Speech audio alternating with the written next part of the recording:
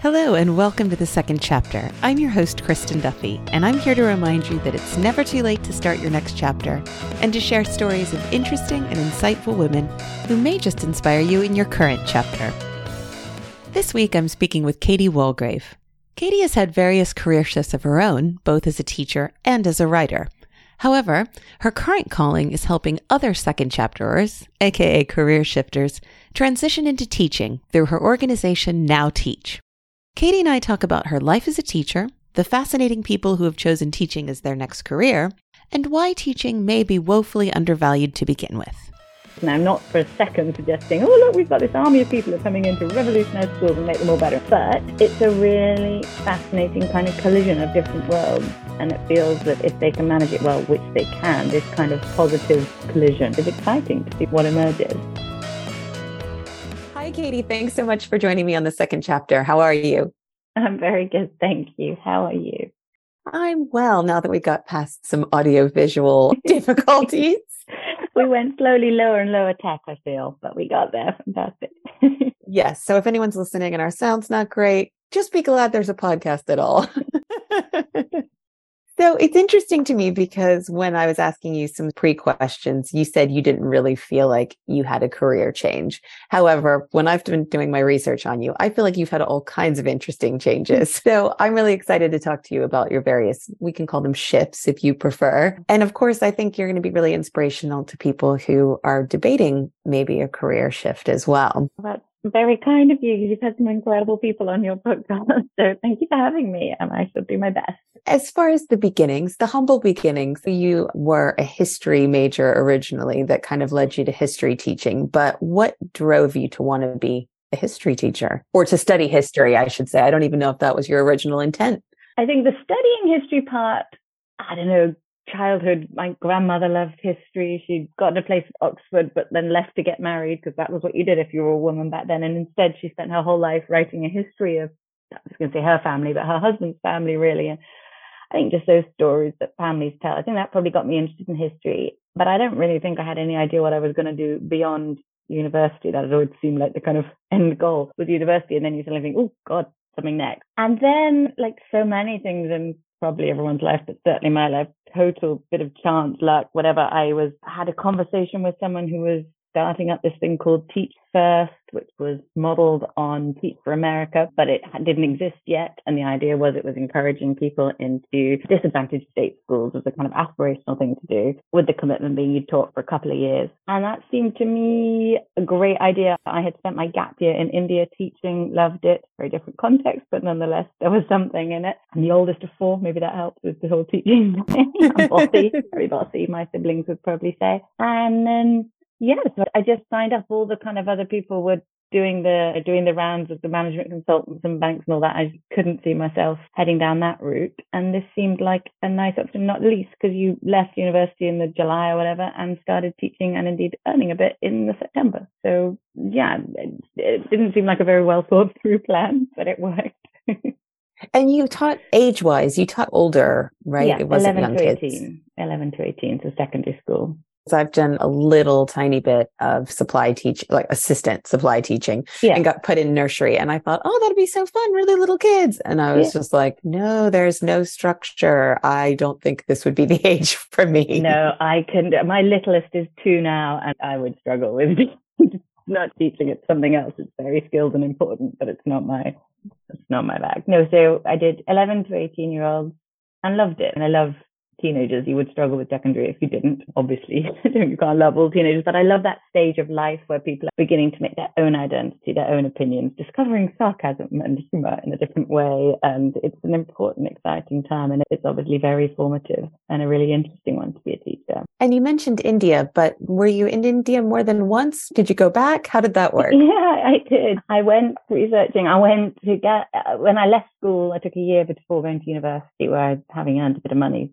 spent most of it in Kerala in the south of India. Then I went to university where I met the man who is now my husband, which seems astonishing because in retrospect, we were basically children when we got married. But we traveled back to India the summer of the end of my first year together as friends, in fact, and came back as a couple. And So since then, India has by definition been part of my life. He's Indian and we've always had reasons to go back, but twice we've gone and lived there for a slightly extended period of time. So my children are half Indian. I am technically a person of Indian origin, which I'm very proud of.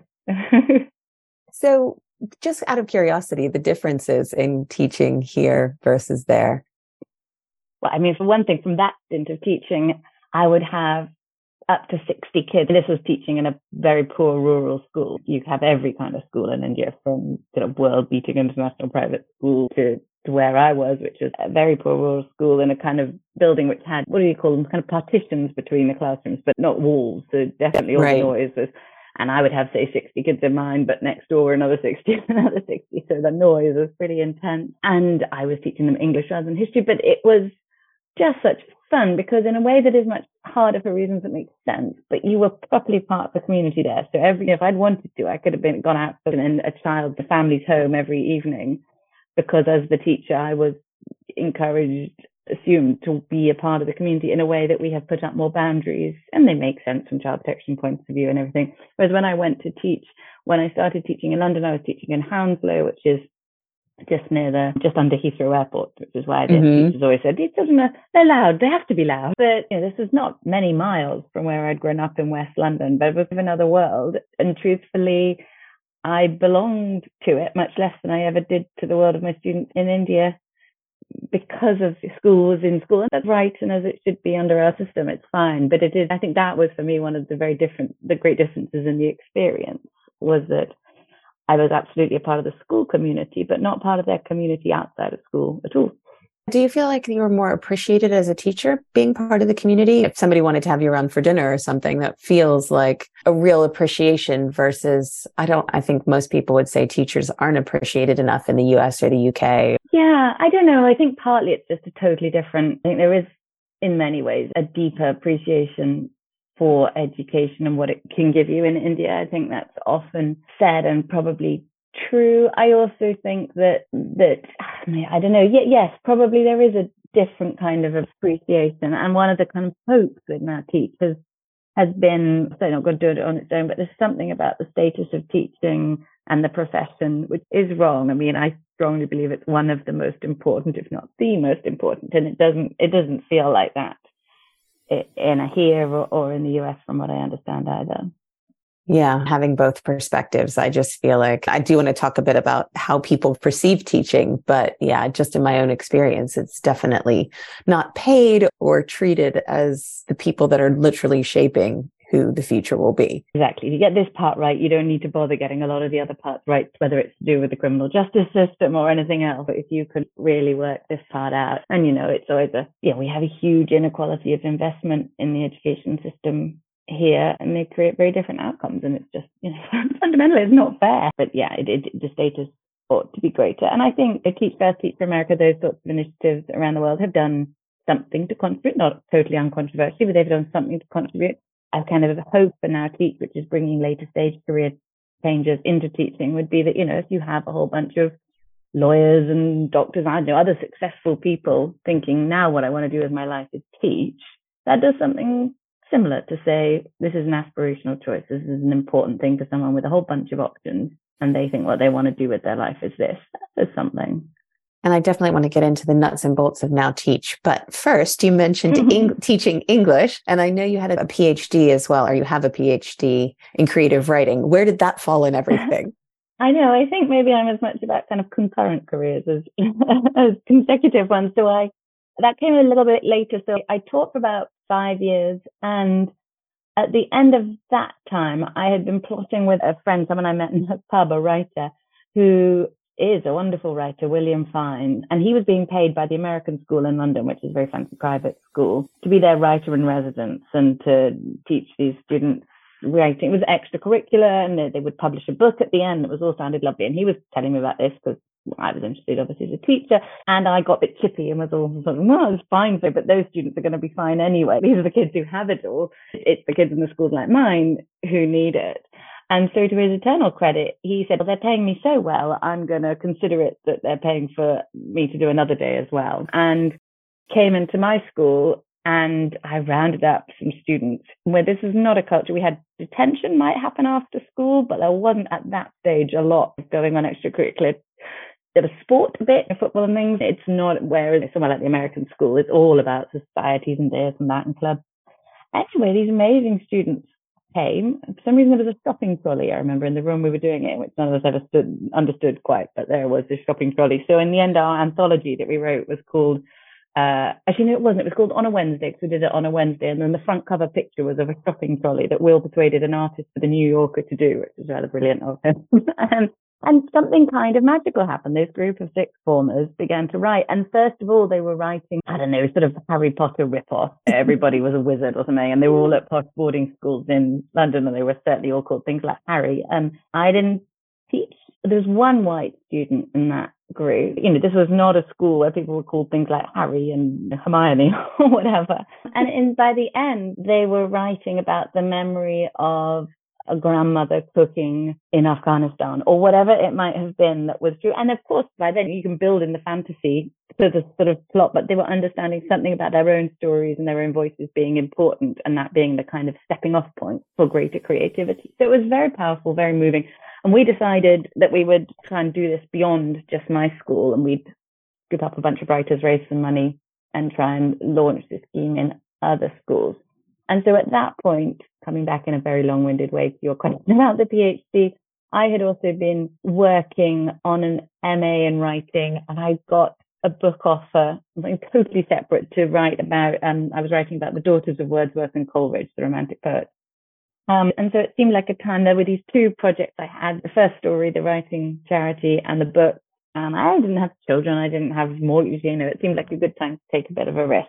And so did those four together. The book took a long old time to write. I think it took me about 5 years. I think it came out in 2013, by which time First Story had grown and was working in, I don't know, probably about 50 or 60 schools by then, and was becoming a kind of established thing. So that was that sort of chunk of my life was, and the book and the PhD went alongside one another. I was very lucky to study under Catherine Hughes, who's a great biographer. And if I'm honest, the PhD was the most brilliant way of just holding me accountable to myself and making sure to have every sort of few months a session in the British Library with Catherine, where she would know if I hadn't written anything. It was brilliant. As someone who's only done bachelor's degrees, I feel like when I hear about people doing something like a master's or even more so a doctorate, and it's this managing your own time and this is your research time or this is your writing time, I would need that accountability, whether I was writing a book or getting a PhD, because, oh, I've got months. Oh, I've got days. Yeah, exactly. And actually, they were a bit good sort of foil for one another. If I wasn't feeling bad about the deadline for the book, I should feel bad about the deadline for the PhD. It was great. But I have a certain that my sister is a real doctor, and I'm always slightly wary of it. It's a very different thing. It was a huge luxury and a fantastic thing to be able to do. And a part of myself, if you like, that I hope I'll return to at some point. There hasn't been a lot of writing in the last few years, and I don't want to completely lose that I don't know, that part of my identity, I suppose. It sounds like you're writing, or at least with the book, it really happily melded the worlds of history and writing and brought a lot of different things together.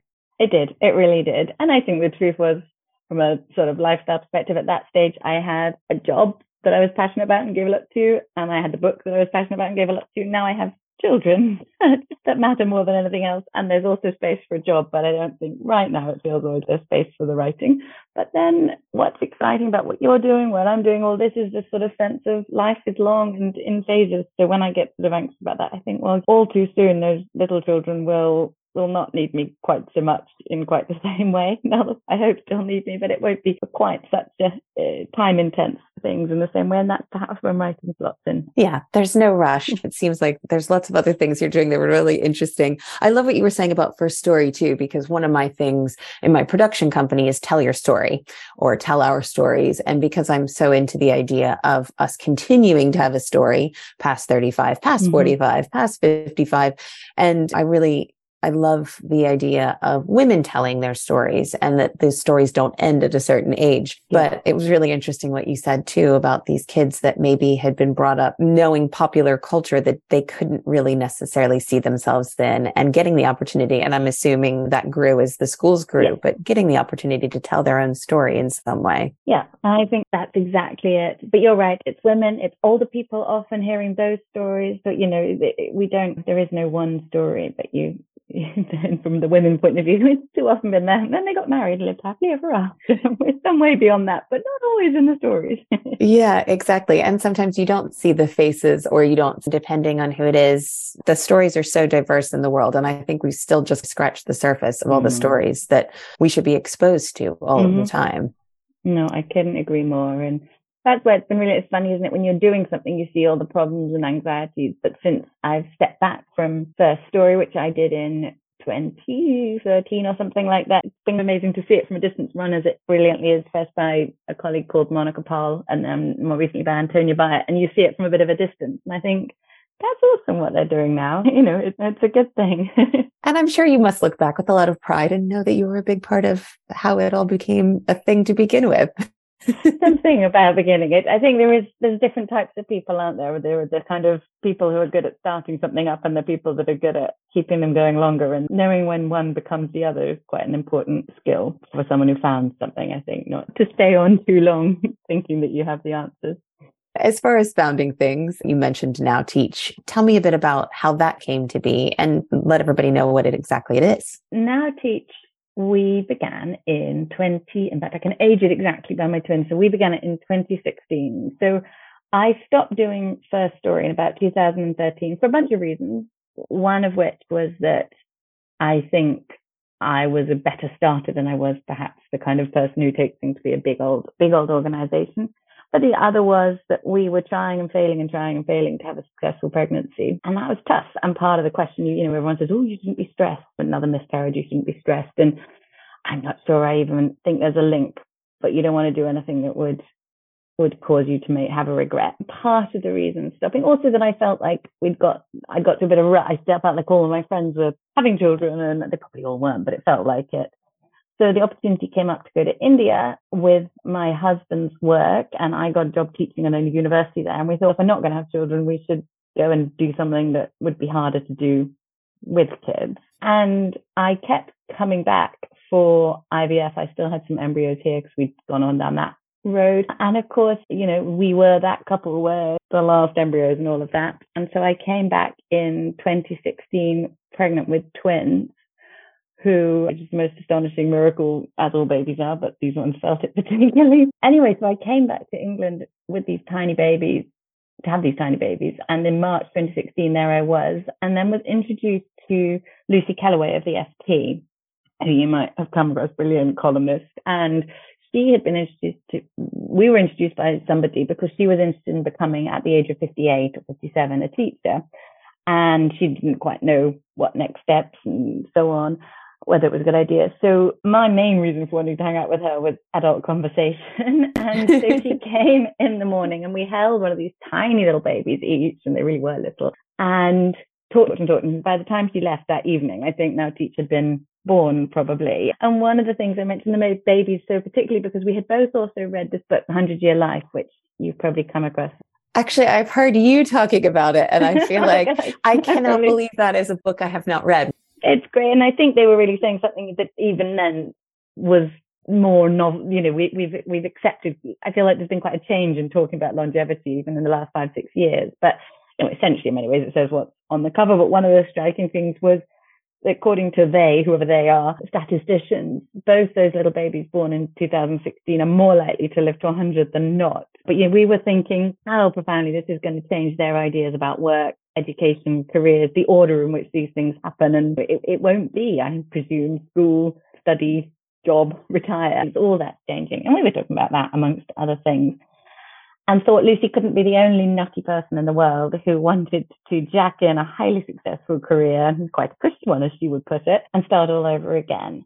And we got tons of stuff wrong, of course, along the way. But I think in that little insight, we were right, that there's more people than ever who reach a certain age, whatever age it might be for them, and think, I don't want to be doing this for the next 20, 30, 40 years, but I'm not sure what I do want to be doing. And actually there's time and the possibility of starting all over again. So we did it all backwards and wrong, really. So we had that first conversation in sort of early summer and then launched it that autumn and started with our first group of 45 brave teachers in the autumn of September 2017, I guess. And since then, we've changed the sort of model and the way we work, but the fundamental is the same, that we recruit brilliant people who've had interesting careers, whether it's city and those sorts of things, or we've got a circus performer, chef and business owners, all kinds of interesting people who've done tons of stuff. A NASA scientist, a hostage negotiator, who's a good story. I feel like they need to all come on my podcast. I know, you really do. We could have a whole series of just like Now Teachers, just send them to you. I was told we had our conference last week. This amazing woman, Sarah, who's been an Oxford Don and is a serious neurologist and is now becoming a chemistry teacher because she actually thinks that she has more to offer there. I just love it. So there's just an amazing bunch of very different people. And it's been just such a huge privilege talking to people, seeing them, understanding what it is they want from this next chapter, and helping them if teaching is right for them. So when they come to Now Teach, is it like they have this inkling of, I think I want to become a teacher. What do I do now? Yeah, exactly. I mean, everyone's got, of course, their different paths. And for a lot of people, people have been saying to them for some time, oh, you should be a teacher. You'd be a great teacher. I feel like the world perhaps divides into those who've got a novel in them and those who've got a teacher in them. And maybe there's an overlap. But a lot of them say, people have always said I'd be a good teacher, and I never, for whatever reason, they didn't do it. And so they're trying to figure out how the system in the UK is ridiculously complex, but also that people are not sure. Everybody's first question, whether they're 35 or 65, is always, I think I'm probably too old, aren't I? And so which our answer is obviously no, of course not. But they feel like maybe they're not wanted, or their skills wouldn't be useful, or they're just, I don't know, they mean so many different things, don't we, when we say, I think I'm too old. A mixture. I don't suppose I can learn. I don't suppose the community will be welcoming of me. I don't know, a whole bunch of things caught up in that phrase. There's such a stereotype as well. The old spinster teacher with the bun and wire glasses kind of thing. It really was, at least I feel like when I was growing up, there was this image of this old teacher who'd never really amounted to anything and stayed and was in the classroom and was very old. Yeah. And so it is hard to picture yourself, no matter what your age, you don't picture yourself that person. So it's, is it a bad thing to be an old, quote unquote, teacher? Well, exactly. Whereas actually the irony is in this country, and I think America is similar, but in this country, we have the youngest, just about the youngest teaching population in the OECD world, because we recruit people as graduates mostly and we burn them out and they don't stay. So they are young. But I think that there's that whole crony thing is a horrible image for so many reasons. But you're right, of course, it is there in teaching and links to this idea of whether, I think one of the things that attracts people to Now Teach, because of course people have often become teachers at different stages, nothing stopping anyone. But I think it can be very helpful when in the process of losing one identity and creating a new one, to have a gang of people to attach yourself to, or a thing to almost hook your coat on and say, that's what I'm part of, this is what I'm involved in. It helps you make sense to yourself and to other people, which is important. You know, you kind of can explain yourself to yourself, I guess, and feel a little confident. And then in a very practical sense, having this gang of people that you're doing it with, we offer all kinds of support that I know is brilliant, and the program team are incredible. But actually, truthfully, I think the single biggest thing we give them is each other, is people who get it, people who understand what it feels like.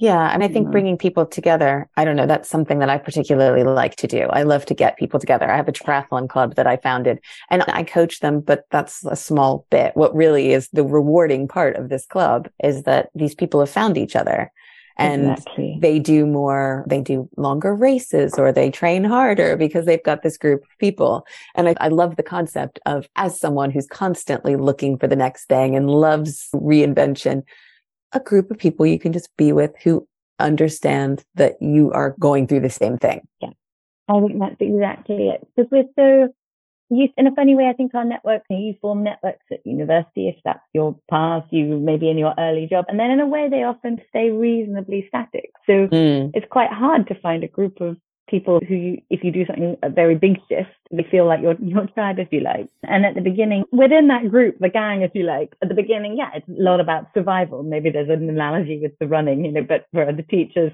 February is the toughest month of the first year. It's tough. It's really tough. You will get there, kind of thing. And practical tips on what to do when your lesson plan or the photocopy is broken or something. But more excitingly, certainly for me, is this sense of the possibilities when you have, a bunch of data scientists thinking about how data is used in schools, or when you have a bunch of former TV producers thinking about how you might embed film within the English curriculum. It can go on and on. It's everything from the kind of curriculum technical skills through to the bringing in networks of professionals to, from a careers perspective, all the way up to actually shifting the way systems operate sometimes in schools. Now, I'm not for a second suggesting, oh, look, we've got this army of people who are coming in to revolutionize schools and make them all better. And we have to be very careful that we're not suggesting that they can instantly change everything. But it's a really fascinating kind of collision of different worlds.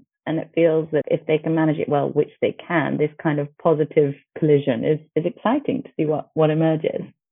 I love that it is kind of saying for once, because I don't feel like this is always a thing, especially when you're applying for a job as a second career or as someone who's older. But I love that it's saying that your life experience is valuable, because even if it isn't going in and revolutionizing things, if you do have ideas around what your former career is going to bring in all kinds of things that you wouldn't have if you were fresh out of school. Yeah.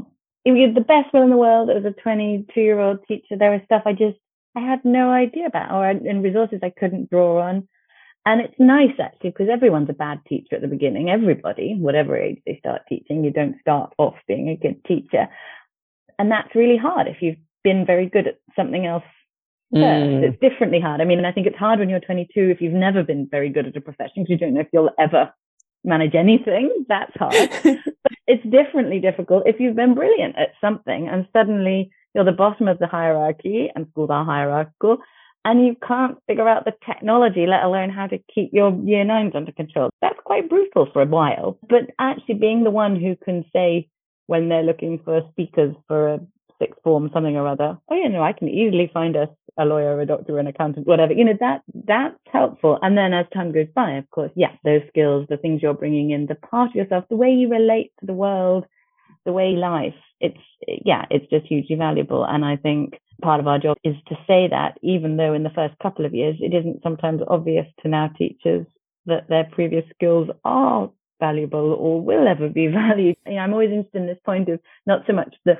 aha moment of career change and I'm going to do it, but the sort of 1 year on slog part. Okay, everybody was interested when I said this. Now I'm just doing it. And I don't think I'm actually very good at it. What now? Do you find, just with the groups of people that you've worked with, I'm just interested from a perspective of a lot of people I've talked to on the second chapter, maybe were told they could only be, as far as several years ago, as a woman, I can be a nurse, a teacher. There was that kind of a nurse, a teacher, a wife, a mother kind of thing. Yeah. Do you find people that maybe avoided becoming a teacher the first time around because they were rebelling against this, you should do this? Yes. Or even a kind of sense of being the good girl, which maybe meant that if you could be something, and I use strongly, heavily in quotes here, better than a teacher, if you could get into, I think it's this wonderful teacher, several of our wonderful teachers who, they did the good girl thing. They worked really hard. They got the best grades to get the best job, which wasn't necessarily something they loved, but it was the hardest thing they could do.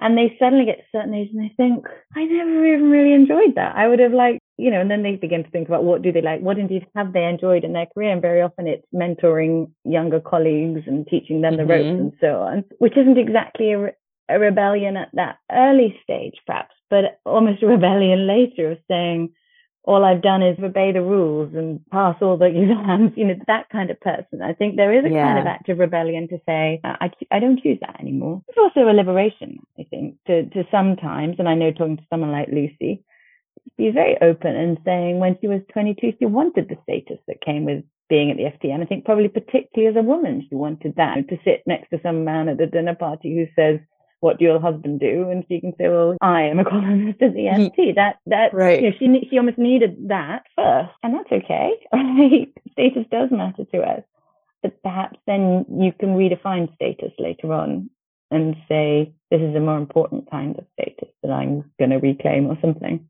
Yeah, because going back to what we were talking about at the beginning as well, teachers are woefully underpaid. So I know growing up, we didn't have a lot of money. So the idea of being a teacher to me was like, I'll just continue not to have money. Yeah. Which there is probably a liberation in having a job that has that status or has that money involved, and then being able to say, I've kind of done that. Mm-hmm. Now I can be a bit more comfortable taking something that I don't have to worry as much. For sure. And I think clearly compared to, say, a 22-year-old, there's an element in which you have something you could probably return to if it doesn't work out. So it's very liberating. This is also a thing, I think, that for a lot of people, you hit a point, perhaps, if you're lucky enough, don't know what it'll be like for the next generation, but if you were lucky enough to reach an age where your mortgage is paid off, your kids move out, suddenly you probably are cash richer than you've been for years and years and years. And that's a moment that for a lot of people they think, well, actually, the big thing I wanted to use and make money for was a secure home and to raise my kids. And if I've done that, then suddenly I'm a little freer to think about what next. And that's a hugely luxurious position compared to teachers 23-year-olds who've got to climb up that mountain. So, and by no means am I suggesting that everybody is in a wealth position. And the fact is that teaching is probably better paid than people imagine, I often think, especially if you do want to go up the ranks and become a head teacher. It's comparable to, civil service for sure. So it's a weird combination of, it's not only salary that takes away from the status, I think. It's more complex than that, why we don't value teachers enough. My feminist side says it's also been a traditional women's role. So therefore it doesn't have value. I'm sure that's right, which is why one of the things I'm really pleased about with Now Teaching, I know this is really about women and career change, but we have more men changing career than we do women. And they are much more often with us, the ones that acknowledge they would have quite liked it.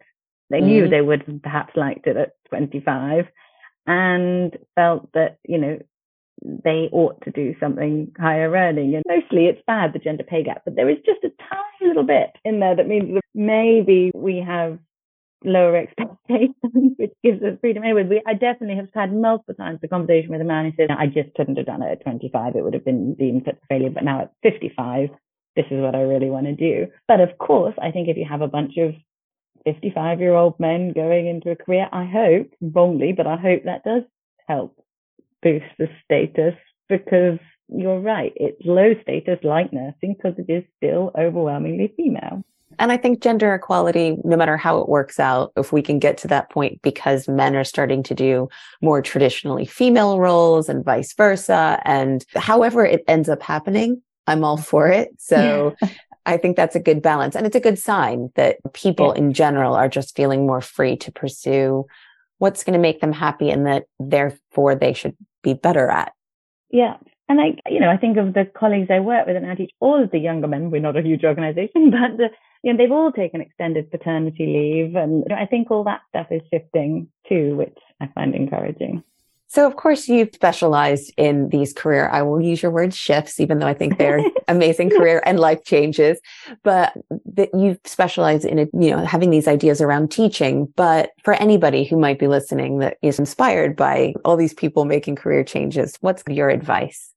Great question. I was like listening to other people's advice. I'm not sure I've got any to give. I think probably just talking both because when you're in that moment of thinking, I know I need to do something different, but I don't know what, it's just having 100 conversations with people until something sticks. And I think I've had that conversation 2 or 3 times now in my life where as you're having it, that this could really change anything. I had it in a pub with William Fiennes. I had it with Lucy Kellaway holding a baby. And more recently, I had it with a journalist. I'm about to try and start a thing called Now Foster, but about trying to get more people into foster care. And it was just a conversation about if we can do this for teaching, could we do it for other things? And I think it's when you have all those kind of late night, totally random chats, the more of those you have, then I think that's better. So talking, but then also once you're doing something, just talking to everyone who you can possibly persuade to be a supporter and advocate, give you advice, shoulder to cry on. I just think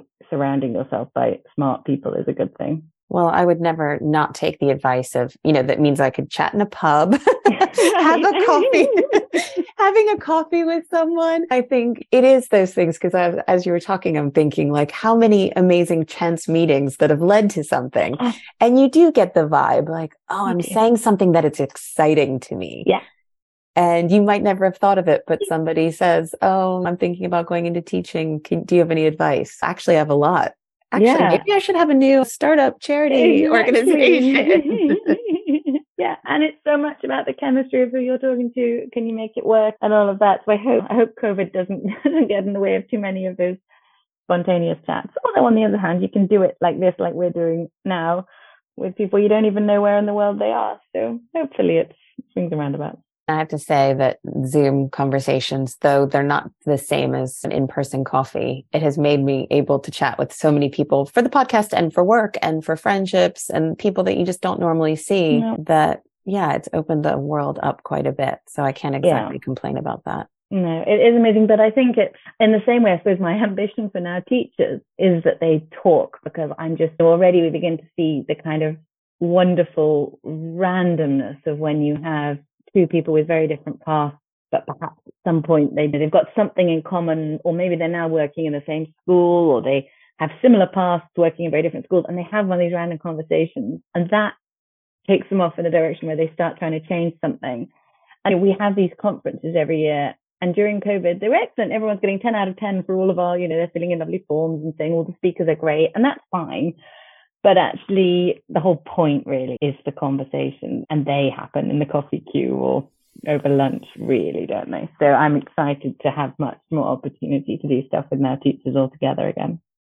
This seems like a good point for me to ask if you brought a quote for me today. I was thinking about that. I'm so unquotey. I feel like I need to stop asking this question, because so many people are like, oh, this was like stress inducing. I thought that. I was like, oh gosh, this is really stress inducing. And do I want to go all sort of cliche and inspirational, or more British tongue in cheek? So I cheated and had two. One was just that Woody Allen, if you want to make God laugh, tell him about your plans, which Lucy introduced me to. And I just think is so powerful, this idea that we have some kind of a control over, people always think, oh, trust your instincts or be strategic, all this kind of stuff. And I think so much of the time, just luck. And I can tell them my story and vaguely make it cohere now, but never feels like it at the time, does it? And I'm a bit dubious about planning to kind of be open or something. But the other one that just, the person that I find very inspiring, and while he's talking about both genders, I think it applies to women in particular, perhaps, is that the only growing natural resource is older people. And so often we see older life, extending life and so on, as being all the problems of older age and health span and all these things that are very important and difficult. Fundamentally, we are very likely to live a lot longer than our grandparents did in better health. And there's a lot of luck involved in that, and unequal and all that.